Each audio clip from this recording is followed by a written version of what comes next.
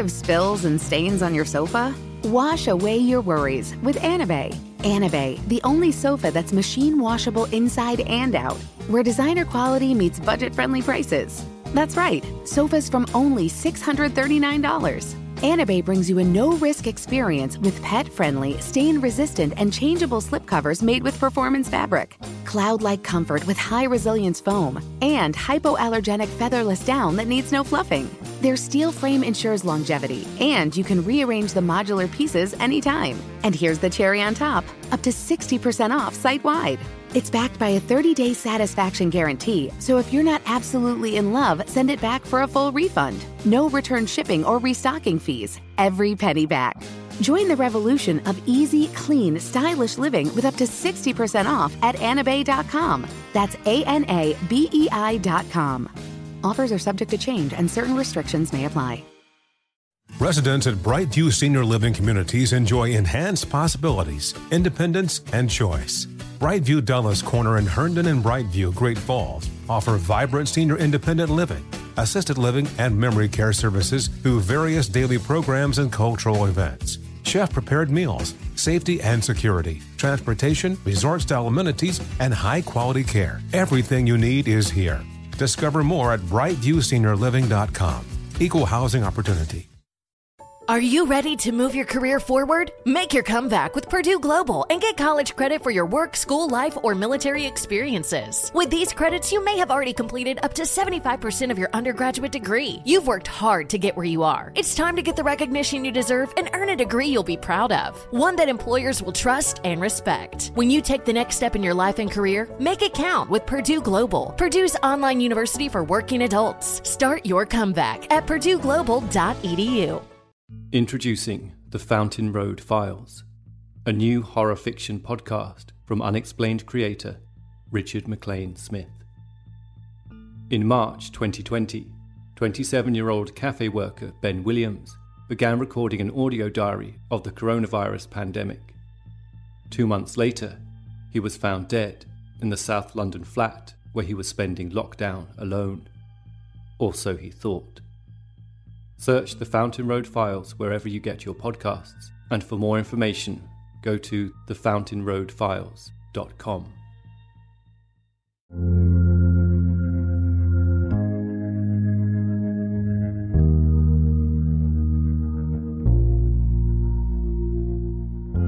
In his famed and controversial 1798 paper, An Essay on the Principle of Population, the Reverend Thomas Robert Malthus outlined the theory for which he has since been immortalised.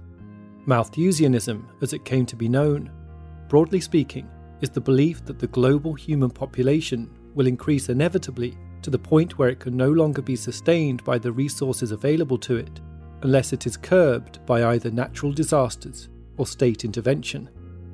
Without such checks, Malthus believed, many would be fated to a lifetime of financial poverty and destitution, as more and more people would be forced to scrap over ever-diminishing proportions of food. Malthus's theory was undermined emphatically in the next 100 years by the sheer human capacity for ingenuity and its rapacious thirst for commodities. Throughout the 19th century, although global population continued to increase at a rapid rate, it was more than compensated for by the equally rapid technological advances of the Industrial Revolution. With new tools such as the threshing machine came the ability to farm far more intensively than ever before, but just as crucial was the introduction to Europe and the United States of an extremely unlikely nitrogen-rich fertilizer.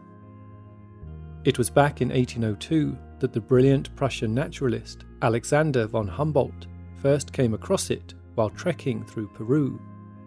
Called guano by those local to the region, otherwise known as guano, this natural fertilizer, comprised of bat and bird excrement, had long been considered an extraordinarily effective fertilizer, used even by the ancient Incas. Humboldt's introduction to guano set in motion a chain of events that would not only change the world as we knew it, but change it in ways that we may struggle to ever recover from.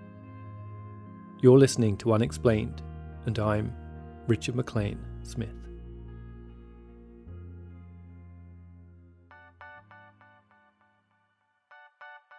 A veritable polymath, Humboldt had spent much of his early years studying a vast array of disciplines, including languages, geology, anatomy, and astronomy. Amongst many other things, he is credited with reintroducing the word cosmos into popular usage, and is also regarded as the first person to describe the phenomenon of human-induced climate change. By his 40s, Humboldt was already a well-established member of the European science community when he received the blessing of the King of Spain to undertake an expedition to the Americas. Humboldt would spend the next 5 years trekking extensively throughout the continent. After returning to Europe, Humboldt wrote effusively about the merits of guano, encouraging industrialists to look into the possibility of incorporating it into Western agricultural practices. Within 30 years, as many began to see the benefits of it for themselves, millions of tons of guano, largely harvested by slaves from China, Africa, the Polynesian Islands and Hawaii, was being exported and traded throughout Europe and the United States. As is often the way of such things, before long, with the unquenchable desire for it, deposits of guano were all but exhausted by the 1870s.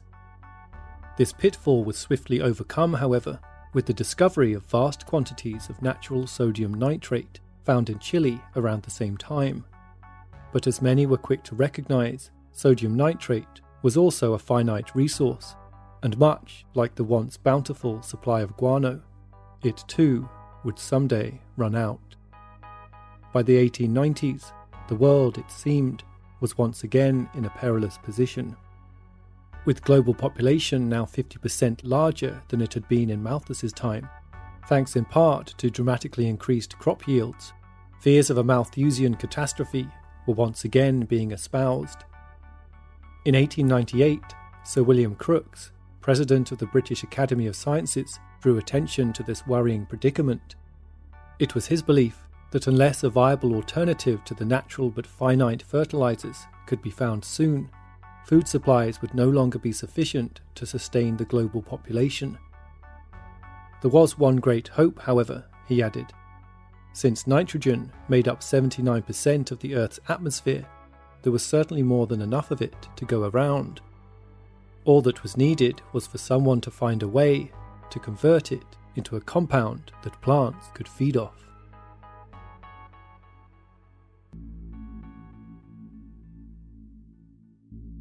In 1909, chemist Fritz Haber was working as an assistant and lecturer at Karlsruhe University in Germany. Though not especially well known at the time, Haber had been steadily making a name for himself, specializing in the technology of dye for textiles and electrochemistry. That year, however, working in their lab at Karlsruhe, Haber and his assistant Robert Le Rossignol would make one of the greatest discoveries of modern science. Spurred on by the global hunt for a synthetic fertilizer to match the nutrient-rich nitrates such as those from Chile, Haber devised a process that successfully combined nitrogen from the air with hydrogen to create ammonia, a nitrogen-rich compound capable of fertilizing plants. Haber's process was acquired by the German chemical company Baden Aniline and Soda Factory in July the same year, who in turn assigned chemist Carl Bosch to scale it up for industrial use.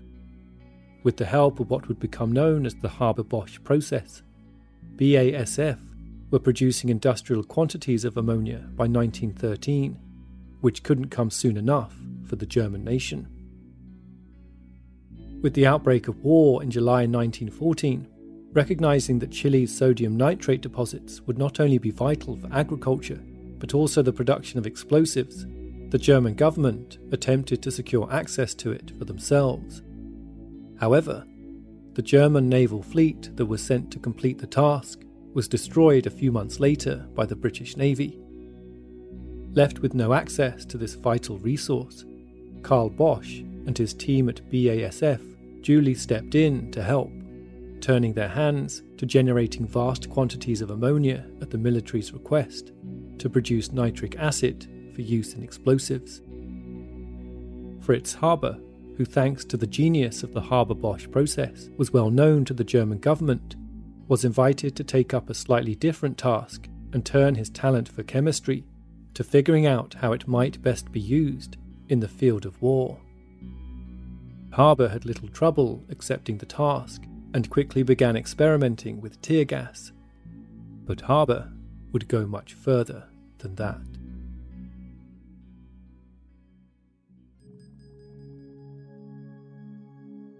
Though many on both sides of the war had predicted a swift and early resolution to hostilities, by April 1915, a very different picture was beginning to emerge, with both sides now thoroughly locked in a seemingly endless war of attrition. Fighting by this point was largely confined to the Western Front, a vast line of trenches and fiercely contested territory, stretching south from the coastline of the North Sea, through Belgium, France and Germany, all the way to Switzerland. Located at the northern end of the front was the Ypres salient, a 10-mile stretch of the line just to the east of the Belgian city of Ypres. As one of the few sections of the front at the time where the British, Canadian and French armies had succeeded in pushing back into German-occupied territory, the Ypres salient was a vital strategic and symbolic landmark. So heavily was this section contested, the German military became convinced that if they could just break through it, it would be such a blow to the opposition's morale that their victory would be all but guaranteed. By April 22nd, the surrounding area had been obliterated by artillery shells from both sides, transforming the once rich and verdant farmland into hellish stretches of mud and twisted wire, pockmarked by vast yawning craters, and all of it strewn with the rotting corpses of fallen soldiers. The trenches were not much better.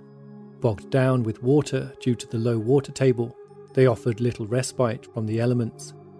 They too were littered with the bodies of the dead. After days of intense fighting around a nearby hill, the morning of the 22nd had begun with another period of heavy shelling, as the German army once again did their best to disrupt the line. By early afternoon, however, the guns had fallen silent. At the northern section of the salient, French Algerian troops waited nervously for whatever might come next. At just after 5 p.m, with the light beginning to fade, the aerial bombardment began afresh, the shells pummeling down into the mud, becoming louder and louder with each passing minute, when suddenly one of the lookouts observed something unusual in the distance. A thick cloud of smoke, slowly billowing toward them across no man's land.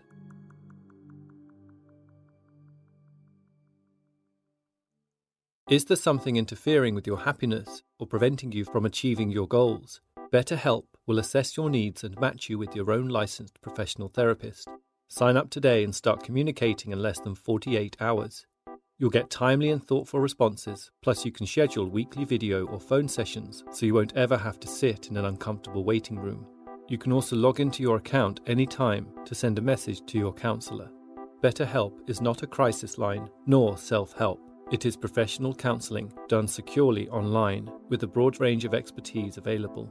And with BetterHelp's commitment to facilitating great therapeutic matches, they make it especially easy and free to change counsellors to help you find the right fit. Visit betterhelp.com/reviews to read the many glowing testimonials posted every day from grateful clients. And if you're interested in signing up, go to betterhelp.com/unexplained10 and get 10% off your first month. That's betterhelp.com/unexplained10 and join the over 1 million people taking charge of their mental health with the help of an experienced professional. BetterHelp wants you to start living a happier life today. Thinking the smoke was cover for an imminent attack, officers across the line screamed at their men to get ready, ordering their troops to stand to and mount the first step in preparation for a defensive charge.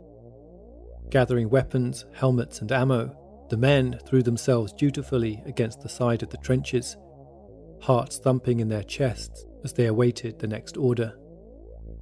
Up above, officers gripped tighter on their revolvers as they braced themselves for the sudden onrush of German soldiers. but the soldiers never came. The officers could only look on with bemused stares as that peculiar smoke, seeming a little thicker now, continued to draw nearer and nearer. It was almost beautiful, the way it shimmered a peculiar shade of yellow and green in the light. And then the smell hit them. An acrid whiff of bleach that scraped at the back of the throat. Then the men began to cough and pull back, clawing at their necks. While some cried out for water, others were already on the ground, screaming in agony as they writhed about in the mud, frothing at the mouth and gasping for breath. And still the cloud of smoke kept coming, until the entire trench had been engulfed. But it wasn't smoke at all. It was chlorine gas. Just a kilometre away to the north, at the German line, the bald, bespectacled figure of Fritz Haber watched with satisfaction as the gas he had so meticulously helped to manufacture continued on its southerly direction across the rest of the opposition's line.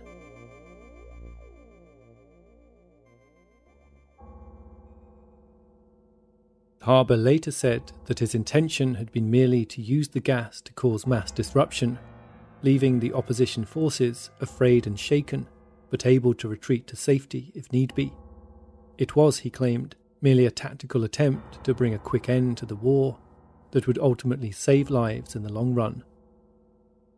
Haber's technique was to place 6,000 metal canisters containing 168 tons of liquid chlorine along a 6-kilometre stretch of the German army's line. After waiting all day for the wind to change direction, the canisters were finally prized open, turning the liquid chlorine instantly to gas. Up to 1,400 soldiers are thought to have died in the attack, and over 2,000 were injured. The chlorine being so potent, it corroded the soldiers' silver buckles and badges to a greenish black. Haber's hope that the gas attack would result in a fast resolution to the conflict did not come to pass. Not only did the German army fail to capitalise on the initial attack, it simply opened the door to the development of even more devastating weapons. When an effective solution was found to combat the chlorine gas, for example, Haber simply developed something even more lethal. Where chlorine gas had to be inhaled, nitrogen mustard needed only to settle on exposed skin to do lasting damage to the body.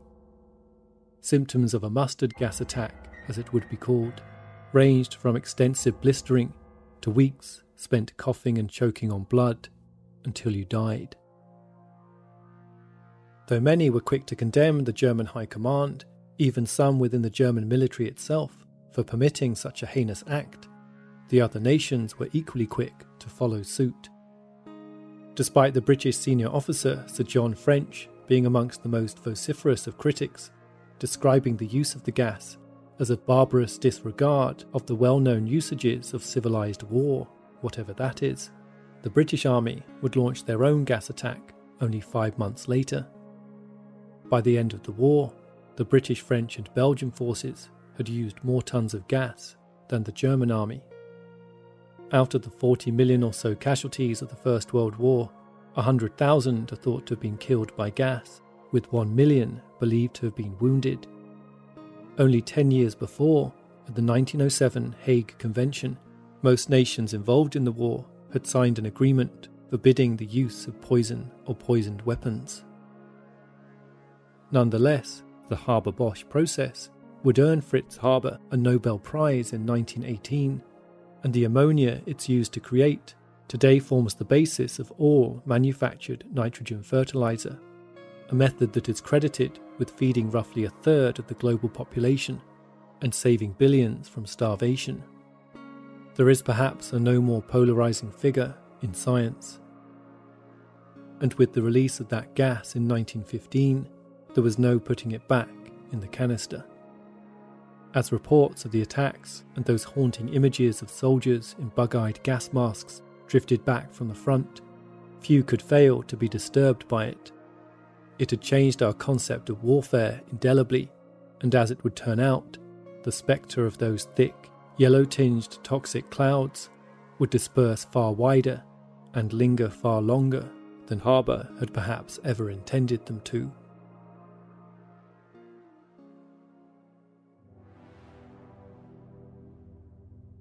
On the evening of Friday, December 22nd, 1933, out in the snow-covered fields of Buttertort County in Virginia in the US, local farmer Clarence Cal Huffman and his wife Mattie were preparing for bed when Mattie became aware of an unusual acrid odour in the air.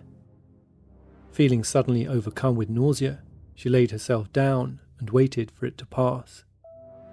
With Mattie finally drifting off to sleep, Cal was just about to join her when he too caught a whiff of the unusual odour. Being a farmer, Cal was all too aware that it wasn't uncommon round those parts for chicken thieves to use gas to knock out livestock before stealing it. In recent years, some enterprising burglars had even utilised gas to knock out guard dogs before ransacking people's homes. Hurriedly lighting a lantern, Cal grabbed his gun and quickly made his way to the back door. Pulling it open, he held up the lamp and stared out into the chill of the night.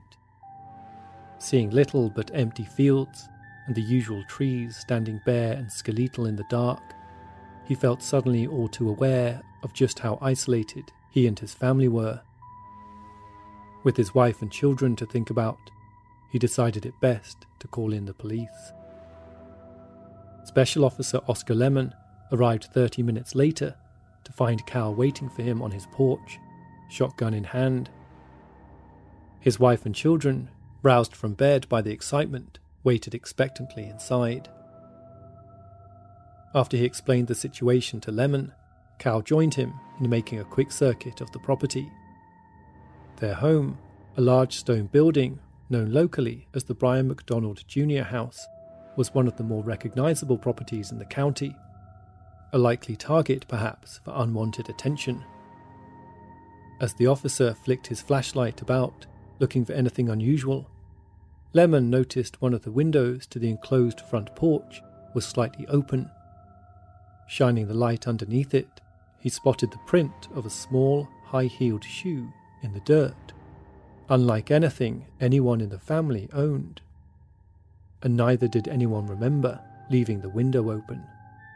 As unlikely as it sounded to Officer Lemon, it seemed that someone might have tried to poison the family with gas, with the possibility they'd used the porch window to pipe it into the property.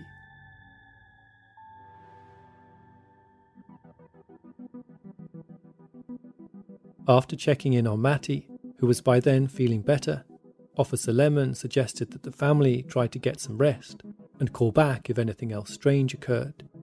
With Lemon then leaving the property around 1 a.m, it was a few hours later when Cal and Mattie were awoken by the sound of coughing and spluttering coming from their children's bedrooms. Lighting the lamp again, the couple rushed through to the hallway just in time to see their 20-year-old daughter Alice stumble from her bedroom, seemingly unable to breathe before collapsing on the floor. Yelling that they were under attack again, Ashby Henderson, a neighbour who was staying with the family at the time, thought he saw movement outside a window and dashed out of the house to investigate. Cal joined a moment later, but after a few minutes scanning the area, they saw nothing. Local doctor, the 28-year-old Samuel Driver, arrived on the scene shortly after, only to find Alice completely unresponsive. Turning her onto her front, he attempted resuscitation, splaying her arms out to the side like wings and carefully pushing down on her back as he lifted her arms up by the side. After a minute or so, the family were much relieved to see the young woman finally coming round. No longer smelling the gas, it seemed this second apparent attack was over. With not much else to be done, the family thanked the doctor and made their way back to bed.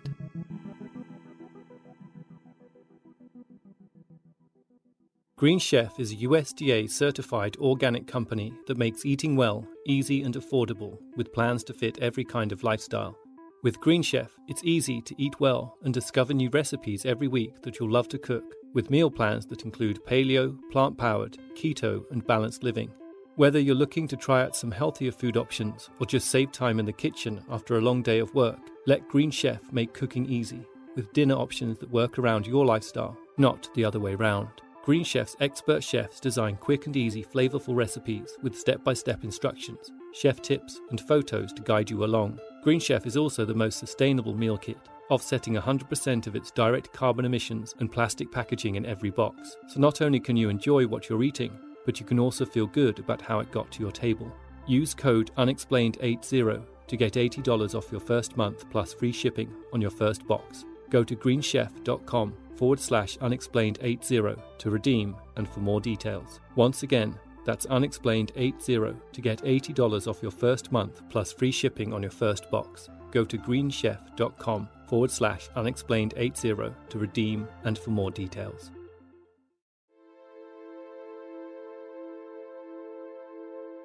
A few days later, over in Cloverdale, just 3 miles south of the Huffman home, Clarence and Lucy Hall were attending a Christmas church service with their 3 children. Returning to their house at 9 p.m, the couple noticed a sickly, acrid smell in the air. Within moments, their eyes were beginning to sting. Telling the others to wait outside, Clarence moved in further to investigate, only to stop suddenly, looking as though he might keel over at any moment. Watching on in horror, Lucy dashed in to grab her husband and pulled him back outside. Dr. William Breckenridge, who attended the scene shortly after, suggested that what happened to Clarence was consistent with the effects of inhaling some kind of gas. The following night, with the Halls staying at Lucy's parents' home for safety, Lucy's sister Ada was driving past the Halls' home with her husband when they saw a figure in the dark poking about with a flashlight near a window of the house.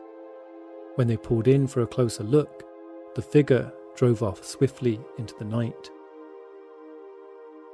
The following day, the news hit the papers that a mysterious assailant, nicknamed the Phantom Gasser, was on the loose in Badatork County that appeared to be releasing a poisonous gas into people's homes. Having at first assumed it to be little more than kids messing about, after a third apparent attack on local welder, Albert Kelly, Officer Lemon stepped up his efforts to catch the perpetrator. With the community, like much of America, only just getting back to its feet after the ravages of the Great Depression, this was the last thing they needed on their hands. On the 28th of December, Officer Lemon received word that an unknown man and woman were seen passing Kelly's home around the time he claimed to have been attacked. The couple had driven back and forth a number of times in a 1932 Chevrolet. However, a check on the vehicle's license plate failed to identify the owner. A few weeks later, several miles away in an area known as Howell's Mill, Mrs. Moore, a woman staying at the home of Gertrude and Homer Hilton with her baby, was alerted to the sound of muffled voices coming from somewhere in the yard. Keeping her eye on her baby, who was fast asleep in its cot, she listened quietly as she heard the sound of rustling footsteps drawing closer to the window. Moments later, Mrs. Moore smelled gas. It was followed by a sudden numbing sensation that seemed to be spreading slowly into her limbs. Hearing her cries for help, the Howells dashed downstairs to find her outside, shivering on the front step with her baby, but no sign of anyone else around. Homer Hilton gathered up his shotgun and took a seat in the front room, vowing to keep watch all night, but nobody came.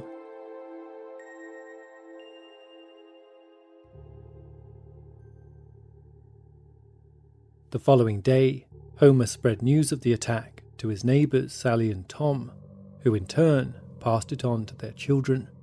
Before long, their son Roy was sharing it with their neighbours, Laura and Emmett Lee, who, like an invisible virus, brought the news into their home, sharing it with each of their 10 children.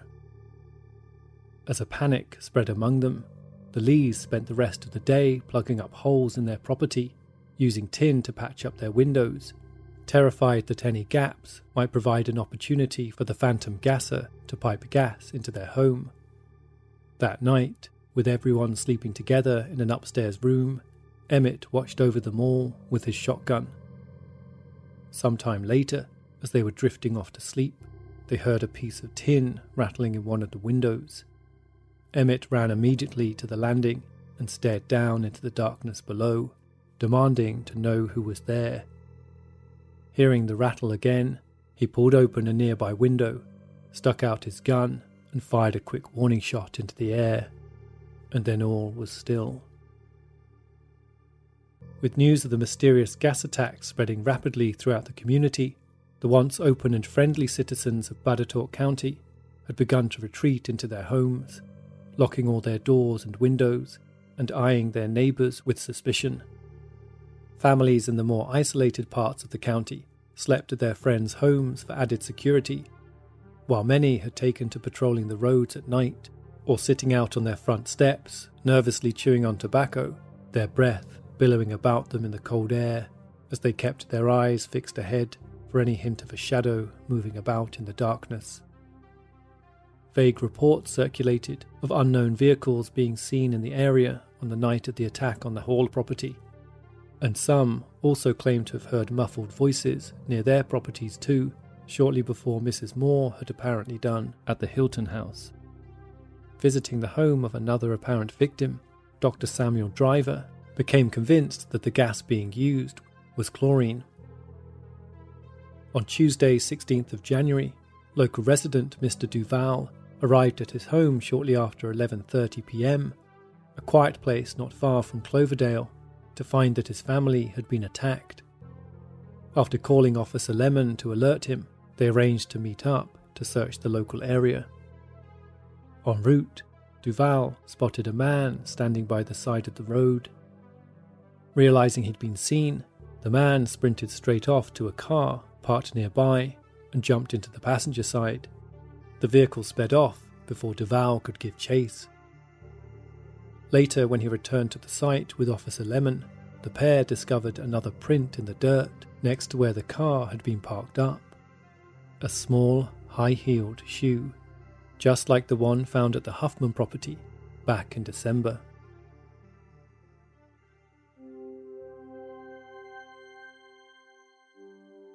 By January 22nd, 1934, news of the phantom gasser had gone national, with the New York Times declaring, "Virginians are terrorized by gas thrower who flees in the night after making victims ill." The following week, in one of the more shocking incidences, 5 friends were gathered at the home of Ed Stanley in an area known as Colon Siding when the phantom gasser struck again. The friends were sat chatting amiably in the front room when one of them, Ocelia Weddle, began choking uncontrollably. The friends looked on in terror as Ocelia fought for air, when suddenly they too began to choke before being overcome with a collective nausea. Suspecting they'd been gassed, one of the group, Frank Guy, staggered to his feet and clawed open the front door. As the others helped to drag Ocelia out of the house, Frank caught sight of 4 men running off toward a nearby wood. Racing back inside, he picked up the family's shotgun and took aim at the men. But as the shot rang out, the men were nowhere to be seen. With fear having completely gripped the county, the local board of supervisors convened for a meeting the next day. In desperation, the board announced a $500 reward for the capture of those responsible. This move was followed swiftly by the Virginia State Assembly, where delegates from Badatork and neighbouring Roanoke County introduced a bill promising a prison sentence of up to 10 years for anyone caught attacking the public with toxic gas. And so it continued into February, only now the gasser and its associated panic had begun to spread further, affecting residents of Roanoke County too. At least one resident required oxygen and hospitalization, only to be discharged the following day with no apparent side effects. By mid-February, after a sudden spate of false alarms throughout Badatork and Roanoke counties, reports of mysterious gassings began to tail off. With no concrete clues or evidence with which to mount an investigation, local police were forced to abandon any efforts to hunt down the phantom, if indeed there had ever been one at all.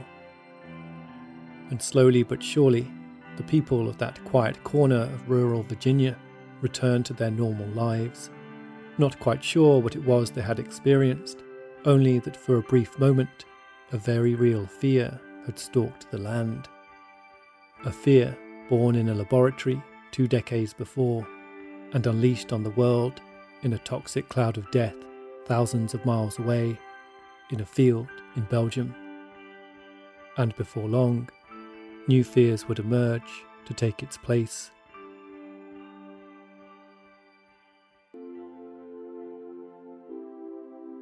It's unlikely that when Alexander von Humboldt was espousing the virtues of guano, that he could ever have known just how much it would change the world, nor how over 100 years later it would indirectly lead to the development of devastating chemical weapons.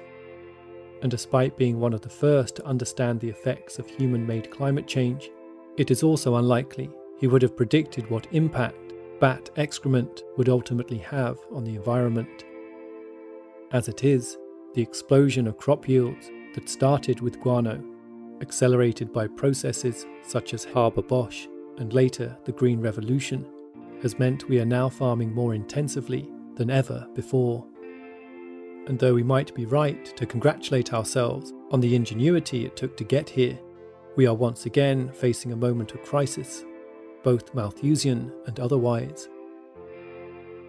A study published in Bioscience Journal in 2017 predicted that despite our increased yields, population growth is once again approaching a point of catastrophe, suggesting that food production would need to increase by somewhere between 25 to 70% to compensate.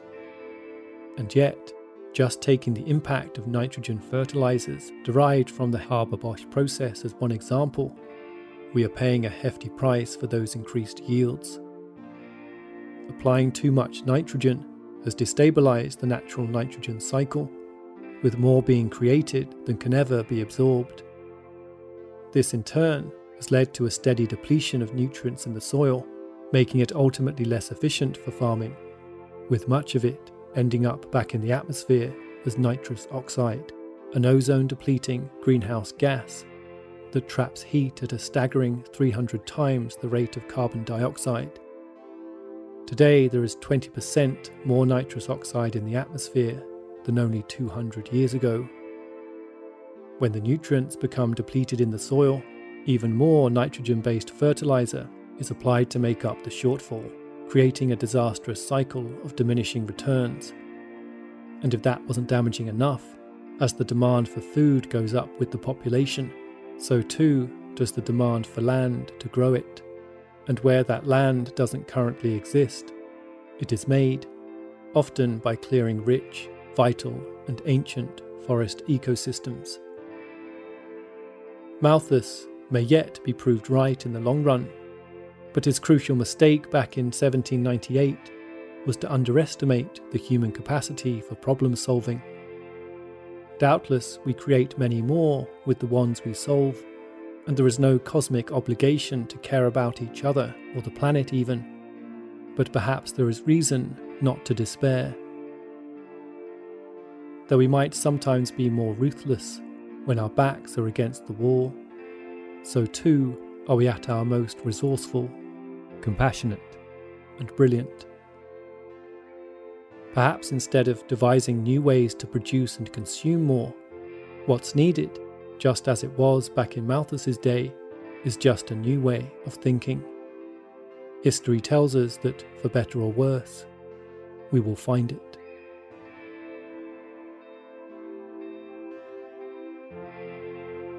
If you enjoy Unexplained and would like to help support us, you can now do so via Patreon.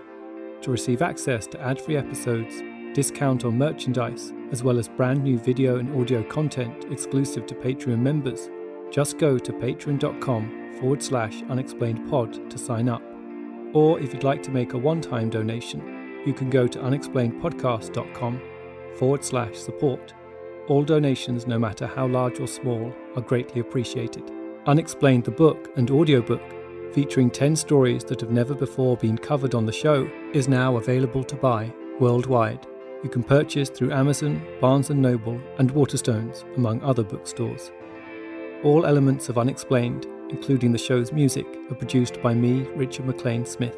Please subscribe and rate the show wherever you listen to podcasts, and feel free to get in touch with any thoughts or ideas regarding the stories you've heard on the show. Perhaps you have an explanation of your own you'd like to share. You can reach us online at unexplainedpodcast.com or Twitter at unexplainedpod and Facebook at facebook.com/unexplainedpodcast.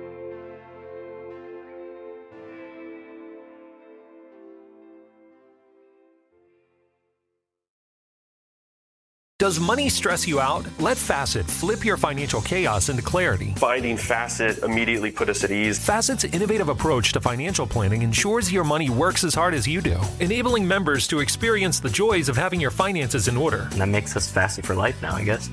Visit Facet.com, FACET.com to learn more. This ad is sponsored by Facet. Facet Wealth is an SEC registered investment advisor. This is not an offer to buy or sell securities, nor is it investment, legal, or tax advice. These testimonials are from current Facet members who are not compensated. All opinions are their own and not a guarantee of a similar outcome. Residents at Brightview Senior Living Communities enjoy enhanced possibilities, independence, and choice. Brightview Dulles Corner in Herndon and Brightview, Great Falls, offer vibrant senior independent living, assisted living, and memory care services through various daily programs and cultural events. Chef-prepared meals, safety and security, transportation, resort-style amenities, and high-quality care. Everything you need is here. Discover more at brightviewseniorliving.com. Equal housing opportunity. With the best all-inclusive vacation deals to Mexico and the Caribbean, booking your getaway with Cheap Caribbean Vacations means you have more freedom to do your deal. Whether you want to enjoy snorkeling, endless margaritas, and more, or simply soak up the sun and sand in a tropical paradise, Cheap Caribbean Vacations has your deal for that. Plan and book the exact getaway you want at exactly the right price for you by using our exclusive budget Beach Finder, or find a featured all-inclusive package to Iberostar Hotels and Resorts and do your deal at cheapcaribbean.com.